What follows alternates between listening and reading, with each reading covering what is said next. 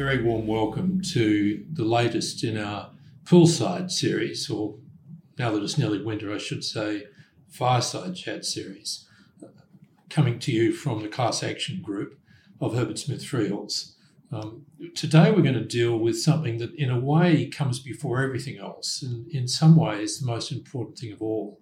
We're going to talk about matters that are in a way a checklist of things that you, the company that's facing a class action risk, an imminent risk, need to have regard to going forward. What are they? And my fellow panellists, my colleagues here, will talk to you about that. Let me, without more ado, introduce them. Harry Edwards, who's a partner in our group, and Cara Butler, who's a senior associate in our group. We are used to talking about and dealing with the sort of things we'll be talking about over the next 10 minutes or so. Okay, so how do you know there's a claim? A claim for a class action can come about in various ways. Probably the most common is you read about it in the paper. That is, you read an article put there, or partly put there, by a law firm that works for applicants or plaintiffs, intimating that they're about to bring a claim against your corporation, your company, for something that's happened. It can come in a different way. It can come through a letter of demand, although that's probably less usual. Or finally, it may be that as a result of some difficulty with a regulator, you know perfectly well when the market finds out about it, there's going to be a follow-up from one of these firms that looks after plaintiffs' actions, where they threaten a class action. Let's suppose you're in that space.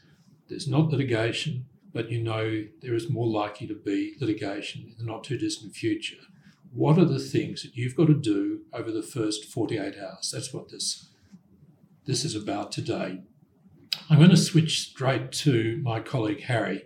Harry, one of the things I've noticed when a company's in a bet the farm situation is that people tend to hit the email. They hit it pretty hard, and they say things about their views as to what's going to happen and what might happen, even what the liability of the company might be. That raises all sorts of issues. Can you talk about that? Sure, Peter. So obviously one of the things that happens when there's an event of the type that you describe is that people, particularly those at the top of the organisation, want to know what's going on, what's happening, what their exposure is, what to do next. And as you rightly say, particularly these days, there are a number of mediums in which they can express themselves or ask for information, and people can respond to those. Now, the thing to bear in mind is that you should essentially assume that all of that will be ultimately disclosable to the other side.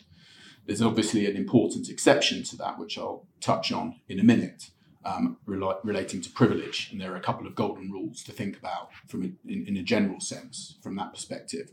But the basic rule of thumb is to really have good discipline about the creation of new documents when you're in a situation like this, and those ill thought through or rushed out expressions of opinion can be seriously problematic down the track when it comes to trial, and you have to try and contextualize. Have you seen that happen?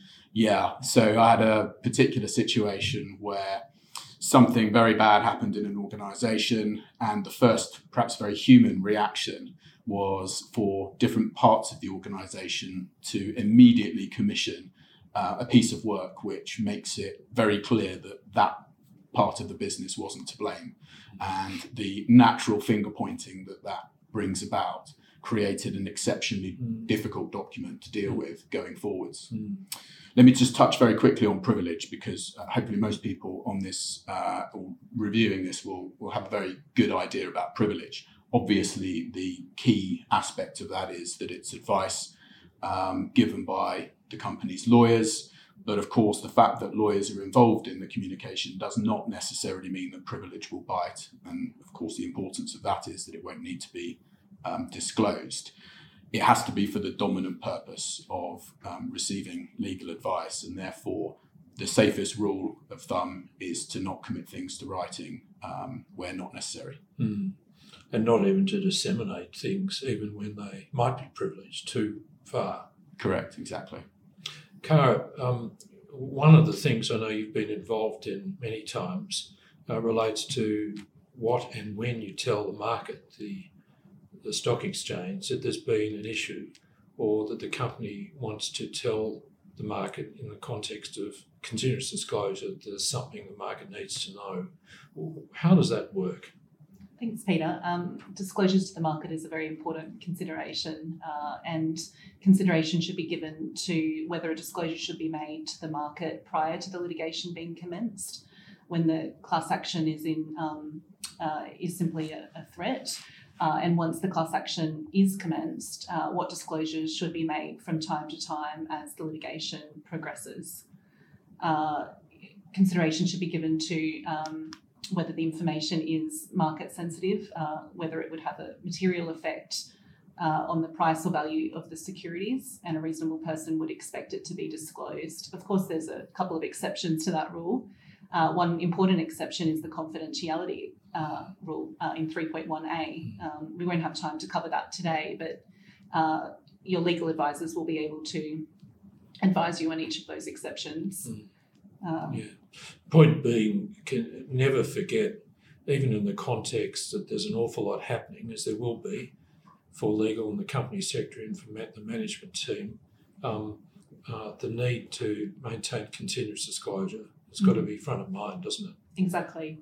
And other considerations should be had as well, including whether to have a trading halt or place the company into voluntary suspension.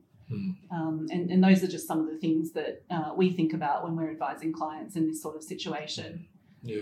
Another aspect that should be considered as well is regulatory engagement. Harry, I know that you've had some involvement in that. Can you tell us a little bit more about that? Sure. So obviously industry specific, because different regulators will have different expectations of companies to get in front of matters and volunteer information to the regulators when an event of this sort happens.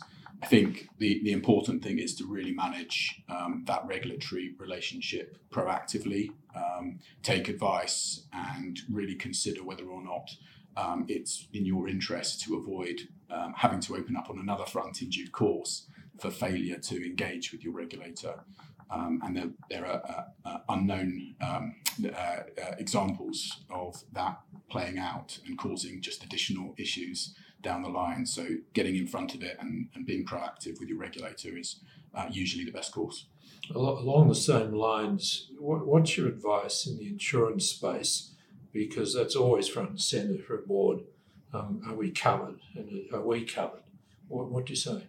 Yeah, so I mean, insurance is obviously a very important aspect to have in mind. What you don't want to do is lose coverage by failing to take the necessary steps. And I think engaging with your advisors, engaging with your broker at an early stage, just to make sure that you don't trip up any of the notice requirements is just, you want to avoid that own goal.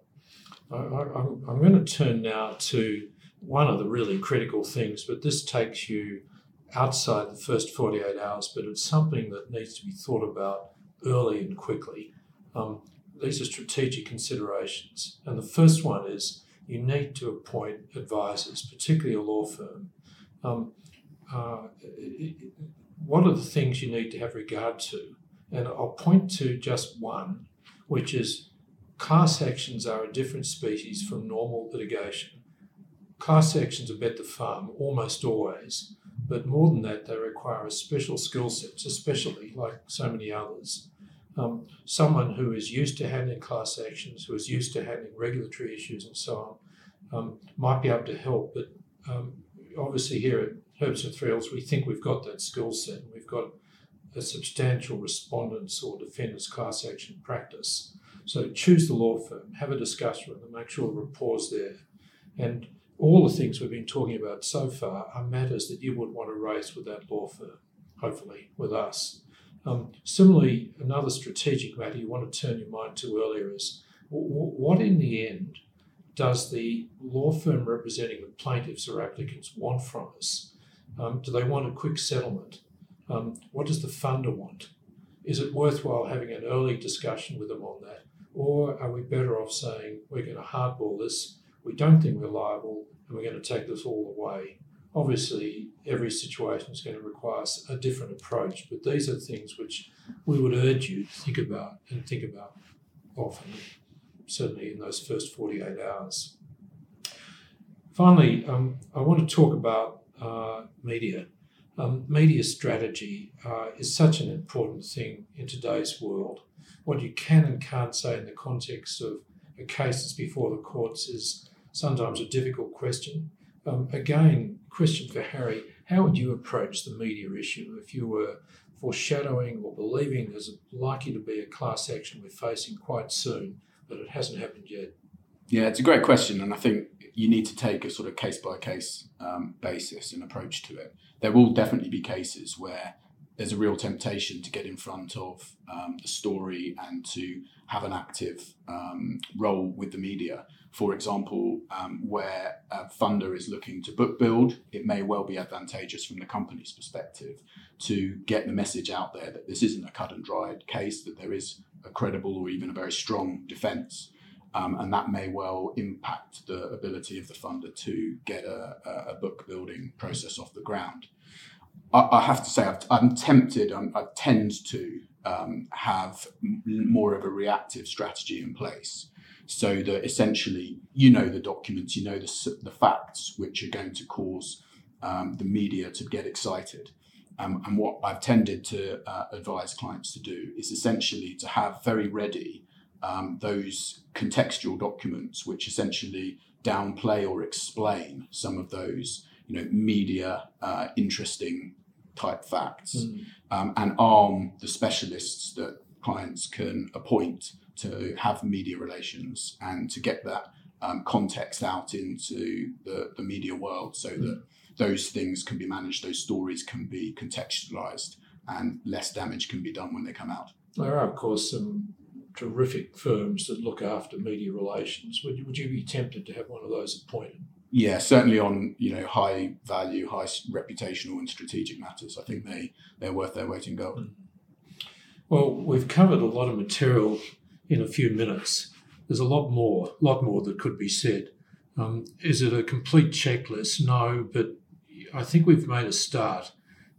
Just running through them in summary. The first thing is keep an eye out for that potential class action claim. It may just be a regulatory issue that will develop. Maybe something you read in the media, some adverse publicity, or something else that you hear. The 48 hours starts ticking when you hear. There's a whole lot of stuff that you need to do quickly at that stage. As Harry said, look out for document management. Get privilege wherever you can. Appoint a firm of lawyers that you have confidence can look after you in this very specialised need. Think about the ASX requirements, particularly the exception rule and your continuous disclosure obligations where they apply.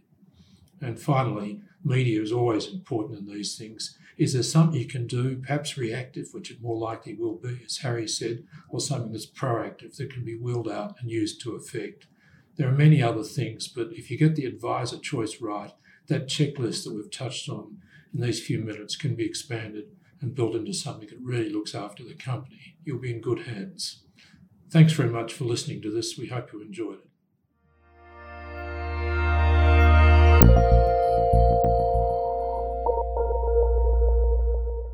You have been listening to a podcast brought to you by Herbert Smith Freehills.